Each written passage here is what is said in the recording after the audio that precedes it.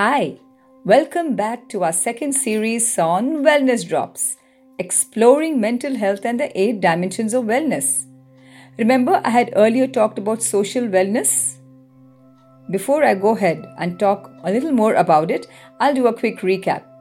Social wellness deals with harmony, networking, friendship, and it also involves the ability of individuals to perform social roles effectively and comfortably, but without harming others. There was also a symbol which had represented social wellness. It was 3 arms interconnected with each other, with the arms spread out on the side. And as I had mentioned earlier, it shows harmony, friendship, kinship, etc. I will discuss about the details of this dimension along with its pillars and aspects. I will share one thing about it, that these pillars are not in isolation. They are all interconnected. They never stand in isolation. But why?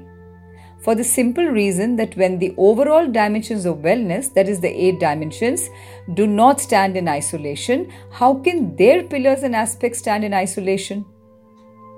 The next aspect is that we need to be aware of these pillars and their corresponding aspects. Once we have complete awareness, it is important to accept these pillars and their aspects as is, where is basis, which means that we need to understand where we stand in terms of them as of today, so that we can do something about them tomorrow to achieve a good level of social wellness. And once we have complete awareness and accepted these pillars and their aspects, we need to act. Before that, what do we need to do? We need to make a plan as to how we are going to improve our wellness on various parameters. Once we make an action plan, it is time to act. Having a plan and no action is as good as not having a plan. Remember, I had discussed earlier, having knowledge and not applying it is as good as not having that knowledge. So, we need to do something about it. Let me also tell you one thing, my friends, that you don't need to practice these only when you have problems or in crisis or in challenging situations. You need to practice and implement them at all given points of time, normal situations, crisis, and every day as you live your life.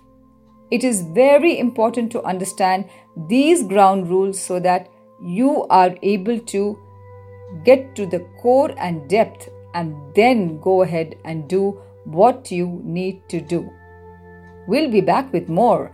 Do subscribe to our series on Wellness Drops.